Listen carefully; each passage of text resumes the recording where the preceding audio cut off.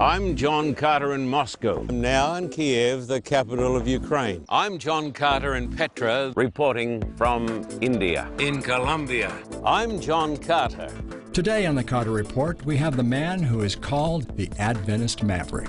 He's a historian, a philosopher, a university professor, and a theologian. His 50 books have influenced millions. His name is George Knight.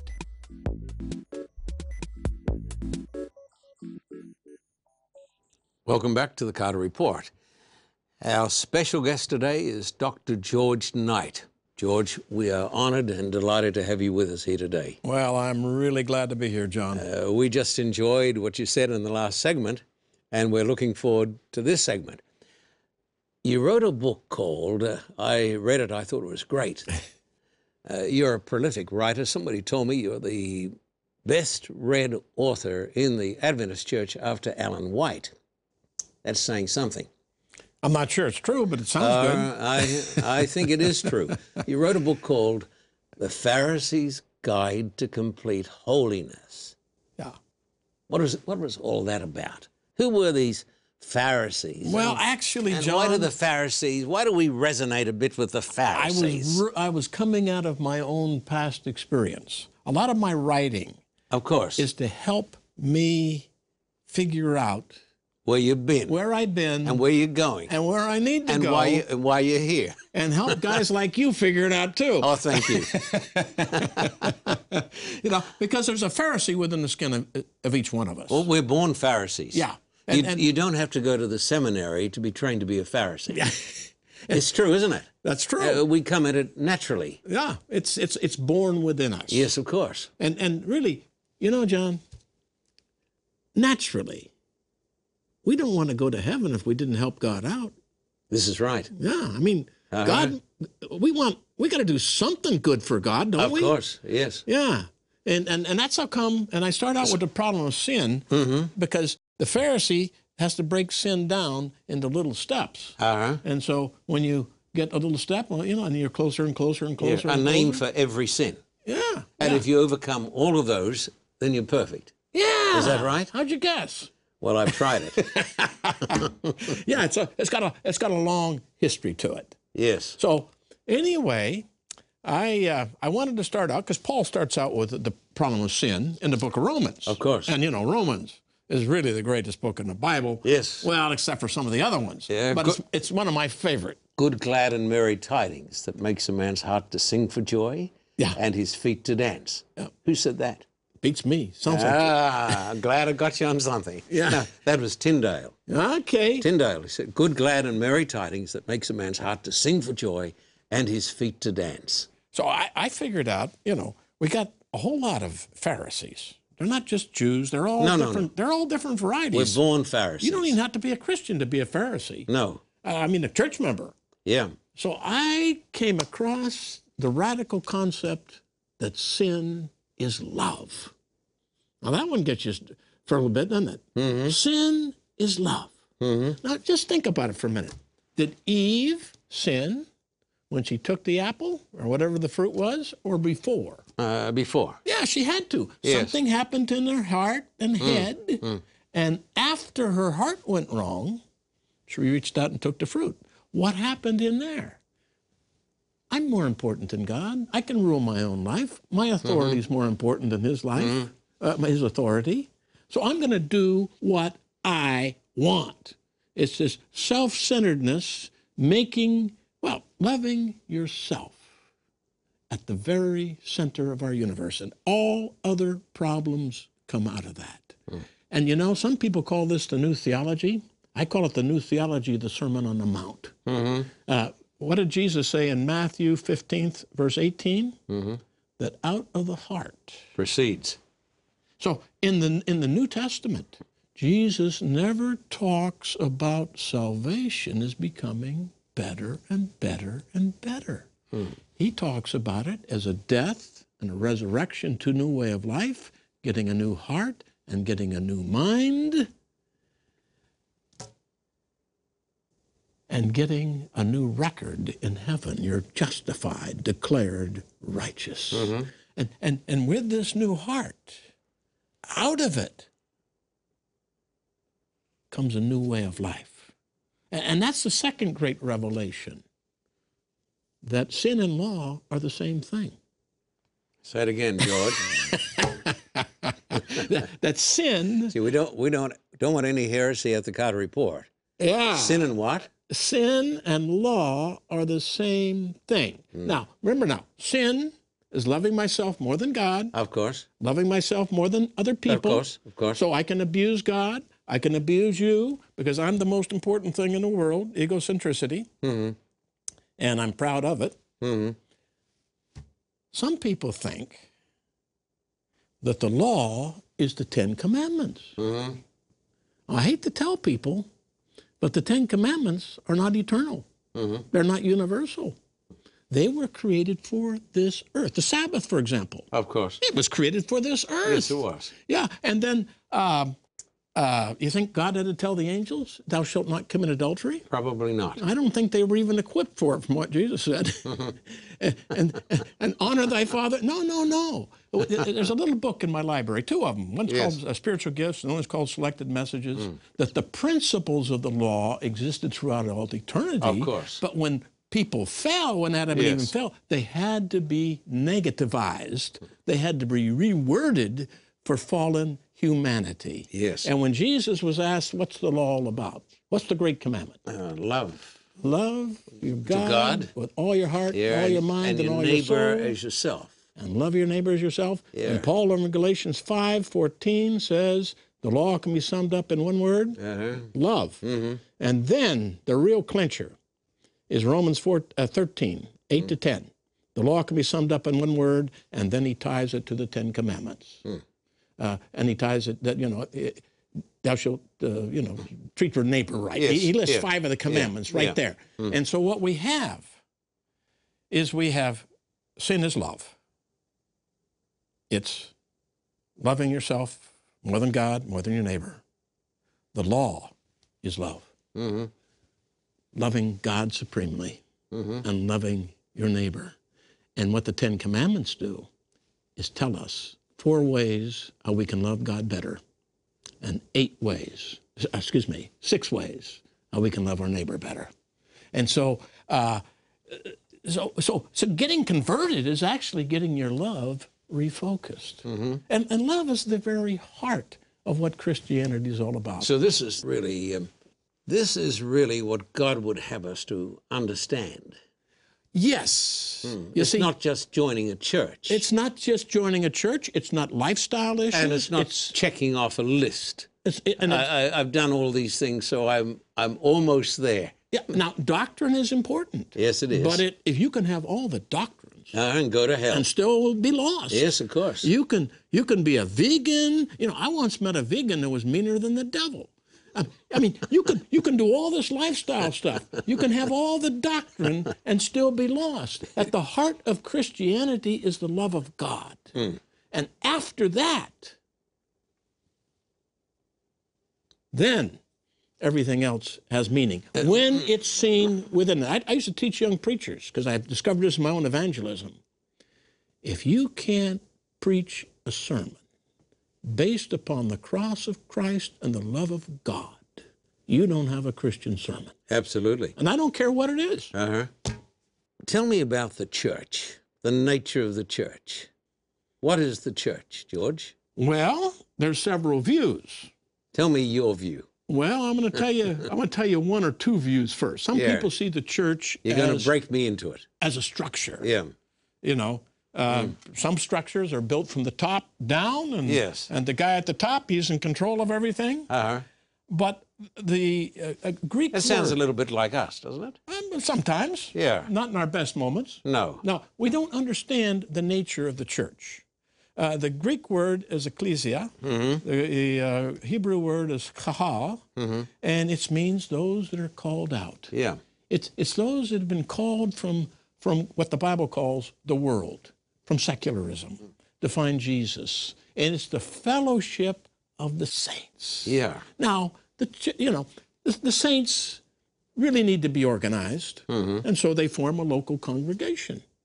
But you can see reading already in Paul and Timothy and Titus in there, that they had supervising pastors. Yes. And so they created some Elders, organization. deacons, yes. And so like in our denomination, the local churches get together, they elect officers, and then the various churches elect somebody for, let's say, a conference, like a Oregon conference, and then they can get regional and stuff like that. But authority is always, in Christianity, it's always from the fellowship of the saints. And the people at the top are not masters, they're servants. Well, that's how it ought to be. Well, that's how, yeah. Now, that's the biblical picture. Yes, of course. I can see you got a hook out there. No, That's how it ought to be. never, George, never. Well, I'm going to be very frank with you. Lord Acton had a great saying. Yes. Power corrupts. Absolute power tends to corrupt absolutely. Yes.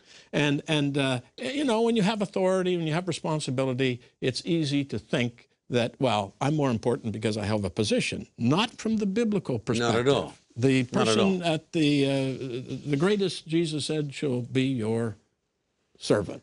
Yes. And so we have a hard time with these things. And even I personally, I rescued an institution, and after 5 years of being the chief administrator, I felt I owned the place. It's human nature. It's human nature. Uh-huh. But you know what? That's what God's trying to work out of us. Of course. Yeah. So the church is not really an institution, is it? Not from the biblical perspective. We're talking about from the biblical From a perspective. sociological perspective, it is an institution. From a religious perspective, it's the fellowship of the saints, those who have been called out from the world. It's the ecclesia. Yes. And that's what really counts. And what holds the church together is mutual trust And love. and based upon biblical truth. And not too much dictatorship.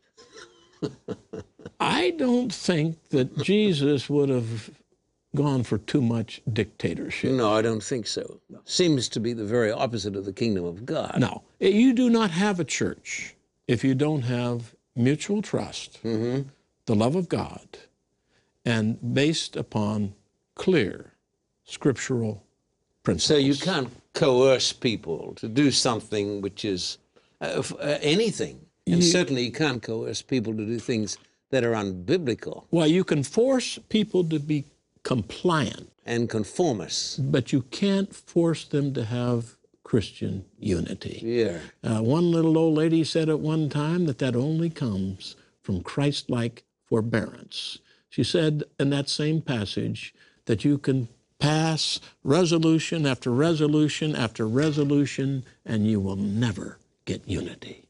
Only with Christ-like forbearance and care for one another.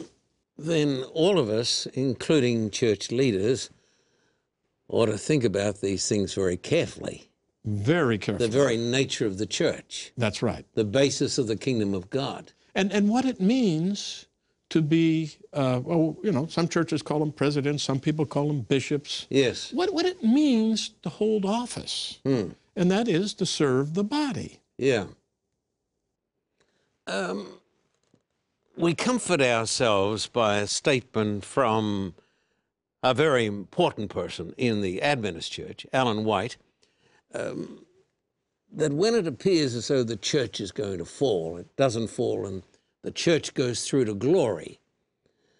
And so some people say with great enthusiasm and confidence, whatever really happens, it's predestined to go through to glory. The whole caboodle, everything's going to go through to glory. Is this biblical? Well, I think it's a misconception of the church.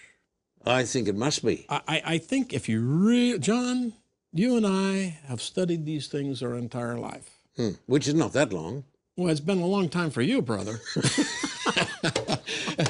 When it comes right down to it, what the Bible calls the latter rain, yes, and the pouring out of the Spirit at the last days, things are going to happen that we haven't seen happen since Pentecost. My guess is that when the final events come true and really get to be fulfilled, there's going to be millions of people trying to rush into the church. Yes. Oh, those people were right after all. And there's going to be millions trying to escape. And there's going to be so much action that the administrators and the bean counters won't be able to count it. It's gonna implode and explode at the same time. What's going to go through is the church of God. The people of God. The people of God in the biblical experience. Yes. There's not going to be anybody that can sit on top of this thing and say, wow, look it, now we've got 200 million, we only had 20 million. So we're not talking about the church as a... We're talking about the biblical church. We're not the sociological church. And I've read where you've said the church is the visible and the invisible church. That's right. So we're basically talking about the invisible church. And you know what the problem with the invisible church is? Nobody can count them. Yes. You know? You know what I... And their names are written in heaven, aren't they? Yeah. Yeah. You know what I used to say? Trouble with Adventism all started when I learned how to count.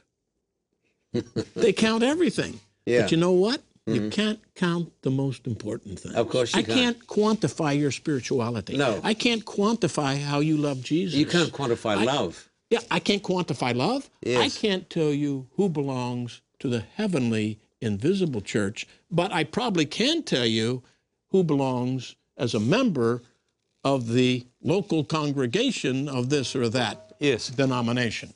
Is it not true? And we know this is true. Oh, by the way, John, the invisible church has members in every, what we call, denomination. Yeah. Ellen White said that, didn't she? Yeah, she said the most were in the Catholic Church. Yeah. You know, we have to remember this. You know, we may have what we call a remnant message. You know, Revelation 14, the three angels' messages. Yes. That's a message to be given right before the coming of Jesus. I wished 1,000 denominations were preaching it. Absolutely. I happen to be where I am because I only know one denomination that is. Me too. Is it not true that the children of Israel, the Jewish people, they were the remnant people in their day? Oh, yeah. Yeah, and they were proud of it. And they thought that God couldn't bring about the Messiah without them. Without their keeping the law. But not only keeping the law, but he couldn't do it without them. Yes, of course. Yeah, they were important. Yeah, and they were perfectionists. Yeah. And they believed that the prophecies taught that they had to go through to glory. That's right. Could there be a parallel between those people and some of us today? I believe that the parallel is frightening. And just give me a couple of illustrations here. Well, I'll just give you one. Yeah. Well, I'll give you two. All right. John the Baptist looked at those Jews, and he said, God can make rocks out of Jews. I mean, he can, you know. He said it. He said it. Yeah. Yeah. I mean, he can make Jews, you know. Anyway, my guess is that God had to bypass them. He could bypass us if we do not stay faithful to him. So you don't believe in predestination, do you?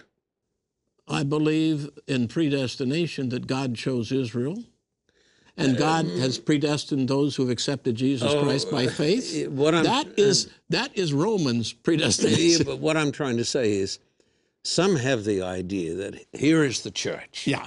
And the church is predestined to go through to glory.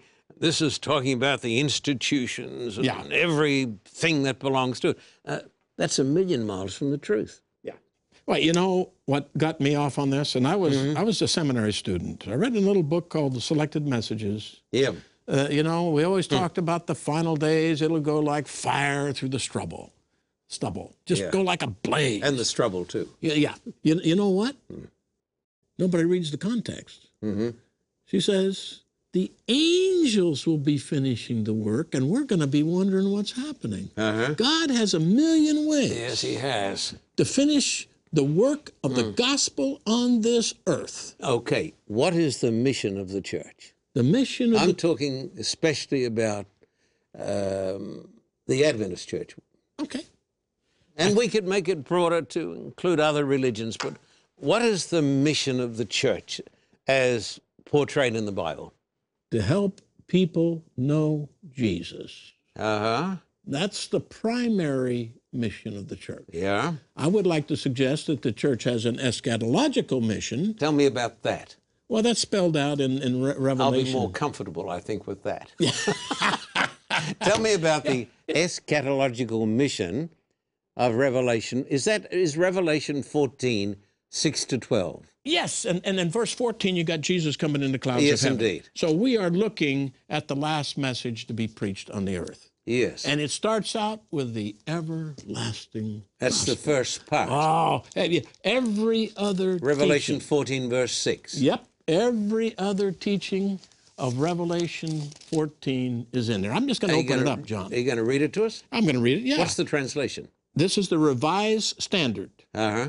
Then I saw another angel flying in mid-heaven with an eternal gospel. That's how come, because the gospel is foundational. And it's eternal. And it's eternal. It's not a new gospel. It never changes. No. Never changes. Some people think in the last days. It's not dispensational. Some people think in the last days there's a different sort of gospel. No, and some people And there's think... going to be a different sort of last generation. And some people think that of the Old Testament, too. They were saved by works. No, they weren't saved by works. Abraham's their father. He was saved by grace. It's the everlasting through faith. gospel. So to proclaim to those who dwell on the earth, to every nation and tongue and tribe and people, I mean, this is going to be a worldwide mission. Yeah. He said with a loud voice, fear God and give glory to him, for the hour of his judgment has come. Yeah. Now, some people have really got it messed up here. The judgment is not against us. No, it's for us. The judgment is for us. There's nothing to fear in the judgment. One of these days, I'm going to write a book called Judgment is Gospel. How many books have you written? 50, and I've edited another 48. So about 100. So you're going to write another book? Oh! Yes, why Until not? I croak. Yes. But listen to this, John. Yeah, I'm listening. It gets better. Yeah. For the hour of his judgment is coming. And remember, unless you're out knocking off banks and abusing people, you're going to love the judgment.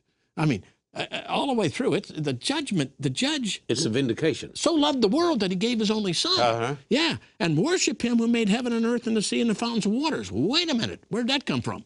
Oh, that's the fourth commandment. Fourth commandment. Well, that's good enough for Jews to keep the Sabbath, right? Yes, it is. Yeah, but where did the fourth commandment come from? Genesis 2. Yes. Yeah, God gave the Sabbath to all mankind. Of course and that's he what did. Jesus says in Mark 2, Sabbath was 26 made and for man. 27. Yeah. 27 and 28, that the Sabbath was made for the Jews.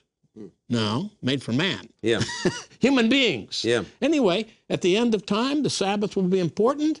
And then you come to a second angel, fallen is Babylon. Babylon is confusion. Yeah. And you know what the confusion is? Tell me.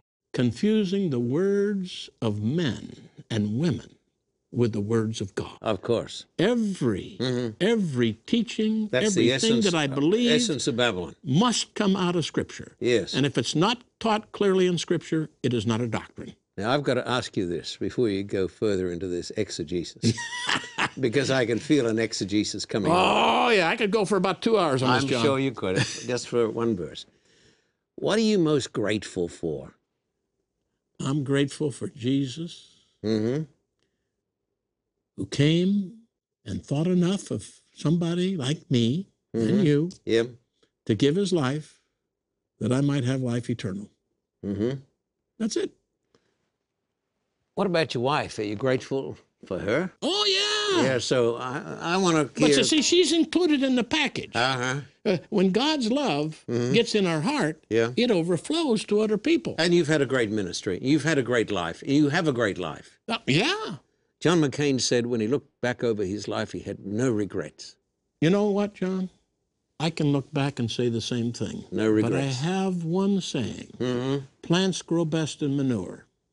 And I've been up to my armpits in it for 77 years. That's telling you something. Yeah. And I'm tired of growing. I'm looking forward to getting home. Okay.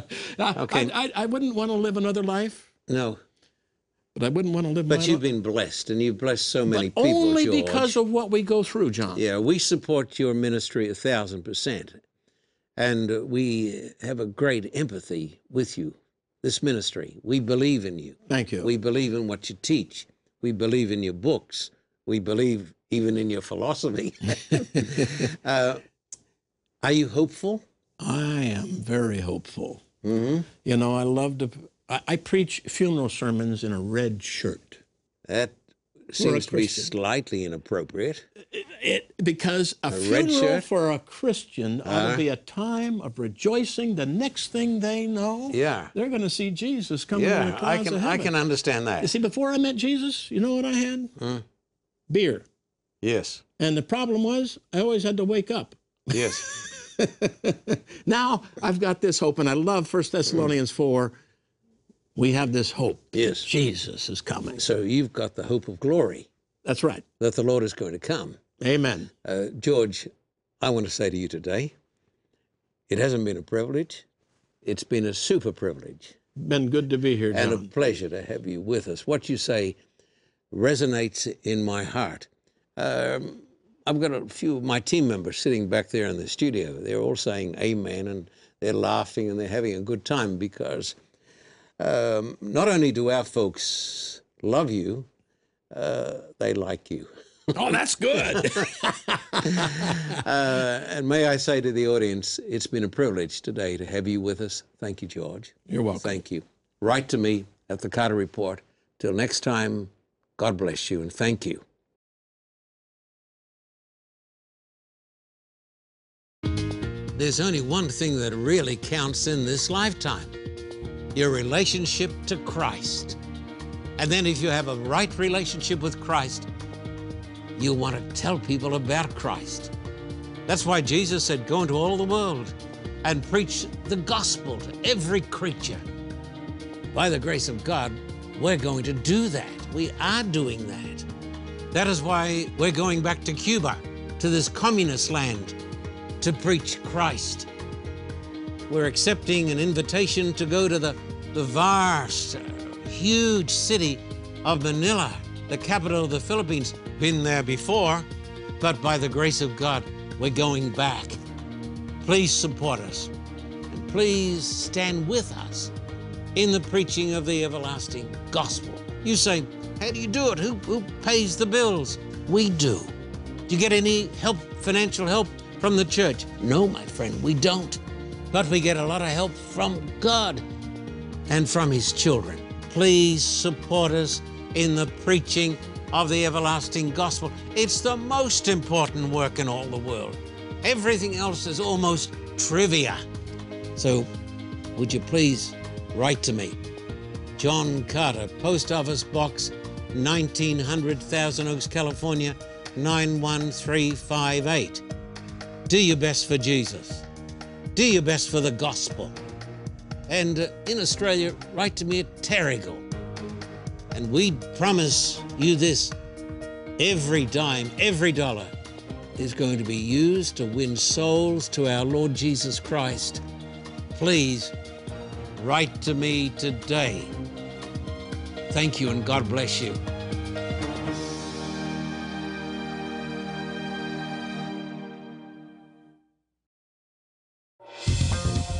For a copy of today's program, please contact us at P.O. Box 1900, Thousand Oaks, California, 91358.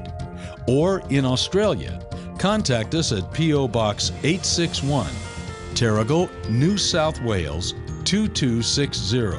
This program is made possible through the generous support of viewers like you. We thank you for your continued support. May God richly bless you.